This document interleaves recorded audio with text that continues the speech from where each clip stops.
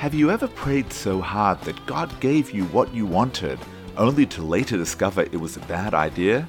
Welcome to the Transformative Daf. My name is Rabbi Daniel Friedman.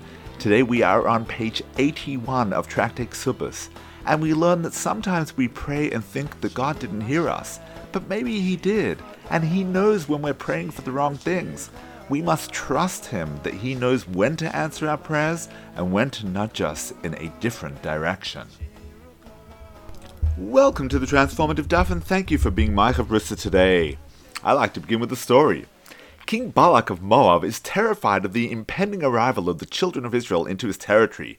Realizing that past military approaches have been unsuccessful, he turns to the sorcerer Bilam and asks him to curse the Israelites.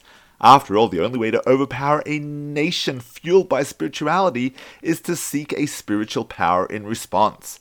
The king sends a delegation to Bilam requesting his services, saying there's a people that came out of Egypt that hides the earth from view, and it is settled next to me. Come then, put a curse upon this people for me, since they are too numerous for me.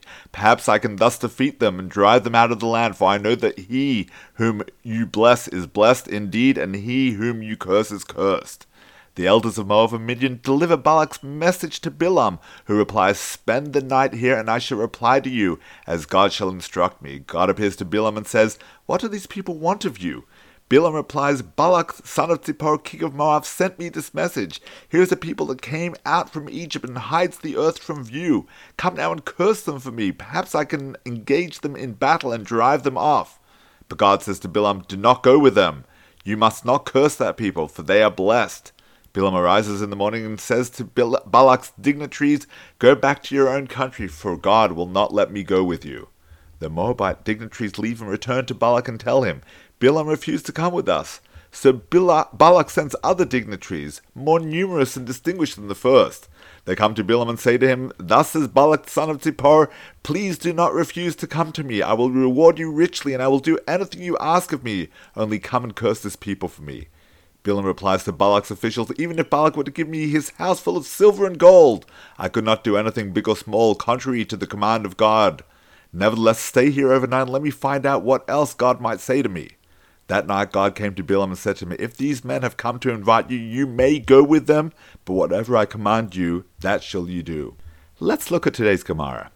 If the husbands of women suspected of being unfaithful died before their wives drank from the Sota waters, Beis Shammai say they receive the ketubah entitlement and do not drink, and Beis Hillel say either they drink or they do not take the ketubah entitlement. Either they drink, but the Torah says, "Then the man shall bring his wife to the Kohen, and the husband is no longer present." Rather, just as they cannot drink, likewise they do not receive the ketubah entitlement. Let's analyze the Gemara. Concerning the Sota, the Torah declares if a man's wife goes astray and acts unfaithfully toward him, he shall bring his wife to the Kohen, and the Kohen shall have in his hand the water of bitterness. It's important to emphasize that the bitter waters are only administered when a husband cautions his wife not to seclude herself with another individual, and she defies the warning.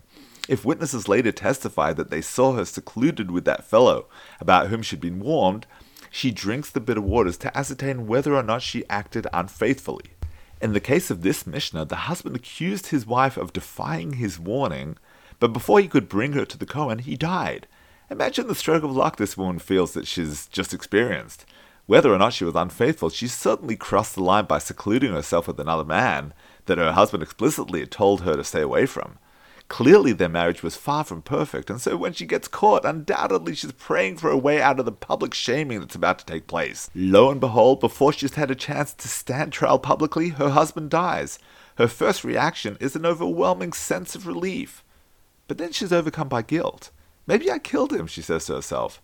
"Maybe I prayed so hard for the problem to disappear and for something awful to happen to my overly suspicious and anxious husband that I'm now responsible for this tragic situation." The good news is, while you might be able to pray for someone else's good fortune, your thoughts and declaration can't really bring misfortune upon someone if they don't deserve to be harmed. Let's contrast that axiom with personal prayers about one's own life. When it comes to your own situation, you certainly need to be careful what you pray for, because praying for bad things to happen could cause those things to transpire. But seriously, why would anyone pray for bad things to happen to them? Unfortunately, it occurs all the time. Here's how it works. Sometimes you pray for something and God answers your prayers. Other times you pray and God appears unresponsive. So you pray harder and still no response. You then go into overdrive, praying for something that the Almighty knows is a bad idea. Our sages tell us something counterintuitive. If you pray hard enough for something, sometimes God will say, fine, if you insist, I'll grant you your prayer, and let you learn the hard way why it's a bad idea. That's what happened to Bilam when he repeatedly beseeched God for permission to go with King Balak's men. God told him not to go, but when he refused to take no for an answer, God acquiesced to his request, knowing that his plans wouldn't come to pass anyway. All he would get would be aggravation from the king for failing to fulfill what he'd been hired to do. We only see things in life through our mortal eyes in the here and now. God sees all possible outcomes in the big picture. Sure, he wants you to pray for your needs and wants, but if you don't get what you're asking for, don't stop believing in him. He doesn't want you to get hurt. He knows what's best for you. Sometimes you just have to accept his decision even if you don't understand it. When you start arguing with him and think that you know what's best, he might just allow you to learn from your own mistakes. Don't go there. Instead, allow him to decide who you should marry and who you shouldn't, who you should work for and who you shouldn't, in which house you should live and which house is a bad construction idea. Sometimes we want something so badly that we pray for it to work out, but that's not the right prayer. The ideal prayer is that if it's the right path, then may it work out, and if it's the wrong path, may it fail as quickly as possible so that the right doors can open for you. My blessing to a young couple who has begun dating is always, well, if it's meant to be, may you both know as quickly as possible. And if it's not meant to be, may you also both know as quickly as possible. Be careful about what you pray for. The best prayer is the one where you place your complete trust in the Almighty to do what's best for you.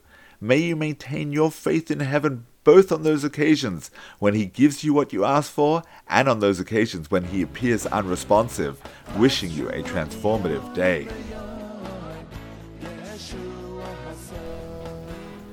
Thank you for tuning into the Transformative Daf podcast with Rabbi Daniel Friedman. Whether you've been doing Daf Yomi for years or you're not quite ready to commit but want to be part of the Daf Yomi global movement, there's something in the Transformative Daf for everyone. It's about joining the conversation. It's about talking over the daf with your family, your friends, your colleagues. It means never being short of a discussion starter or a meaningful Dvar Torah. Every page of the Gemara, every word, every letter contains the secrets of the universe. To achieving a life of simcha and purpose, transform your life today. The Transformative Daf is published by Mosaic Press and available at all good Jewish bookstores and online from mosaicpress.com. Thank you, the Transformative Daf.